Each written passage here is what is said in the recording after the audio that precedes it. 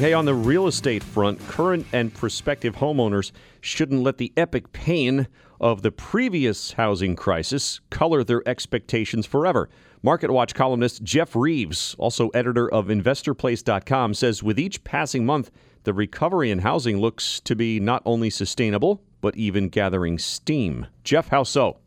There's a lot of data that's come out lately. I think it's very encouraging. You know, some of it's a little bit milder than we saw in the initial snapback in housing, but frankly, I think that's a good thing. We don't want an overheating housing market again. But prices are still going strong. Sales are good. Construction's good. Like I said, it just can't lose. All the metrics look good. All right. I know it's differs regionally, I guess, in some parts of the country. Are there any areas where it's of particular concern or a reason for particular exuberation? Well, you know, I do think that one of the most encouraging things that we've seen is a lot of these kind of bad mortgages that we saw that drove the financial crisis kind of, you know, in the Sun Belt there in the Southwest or in Florida. A lot of foreclosures have gone away, and there's actually a lot of reports that show equity in homes has increased significantly lately. CoreLogic did this report that showed some 90% of the 45 million homes that are out there actually have equity in them right now. That's a great sign, not just for the homeowners themselves, but also for the banks that are making these mortgages, because they're not worried about people who owe a lot of money on a home and can never recover it. I mean, the equity for homeowners is great. It's also good for lenders. I think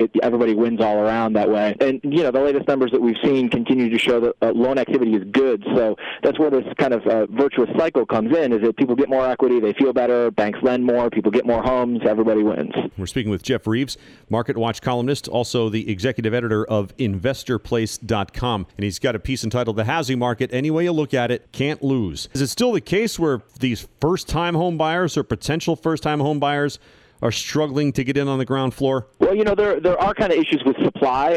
That's, you know, kind of a double-edged sword there. I mean, it is kind of propping up prices, but the supply that we've actually seen is right back in line with 2005 levels. It's actually down to only 4.8 months. It was about a year back at the peak of the housing inventory during the crisis.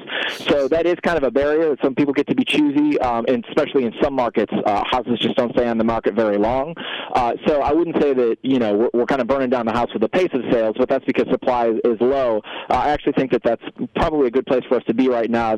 You know, we've seen a recovery broadly in the U.S. economy. You know, unemployment numbers are low, so that's great. But like I said, I don't think we want to see a rip-roaring housing market where everybody's buying and selling things like crazy. I actually think that the kind of prudent pace that we're seeing is a good thing. So while we're not seeing the pace of sales, you know, that some people may like, and there are kind of quote-unquote barriers to entry, I think that gating function actually makes for a healthier housing market. All right, I do remember doing something a few weeks back. You can recall it better than I can, I guess, about just kind of some of these old looser lending practices creeping their way back in. Are there concerns with that? I do think that the banks maybe haven't learned their lesson. I don't know if they can ever learn their lesson. But I think what is really encouraging, this is a little bit of a non sequitur, so bear with me, the credit unions have been on the rise like gangbusters since the financial crisis. There are actually more than $1 trillion in assets for U.S. credit unions. And I think that's ultimately a very, very good thing, both for the housing market and for local communities. Thanks, Jeff. Jeff Reeves, Market Watch columnist, editor of InvestorPlace.com. America's First News is online all the time. Follow us on Twitter @ThisMorningShow. Like us on Facebook or send us an email thismorning@CompassMediaNetworks.com.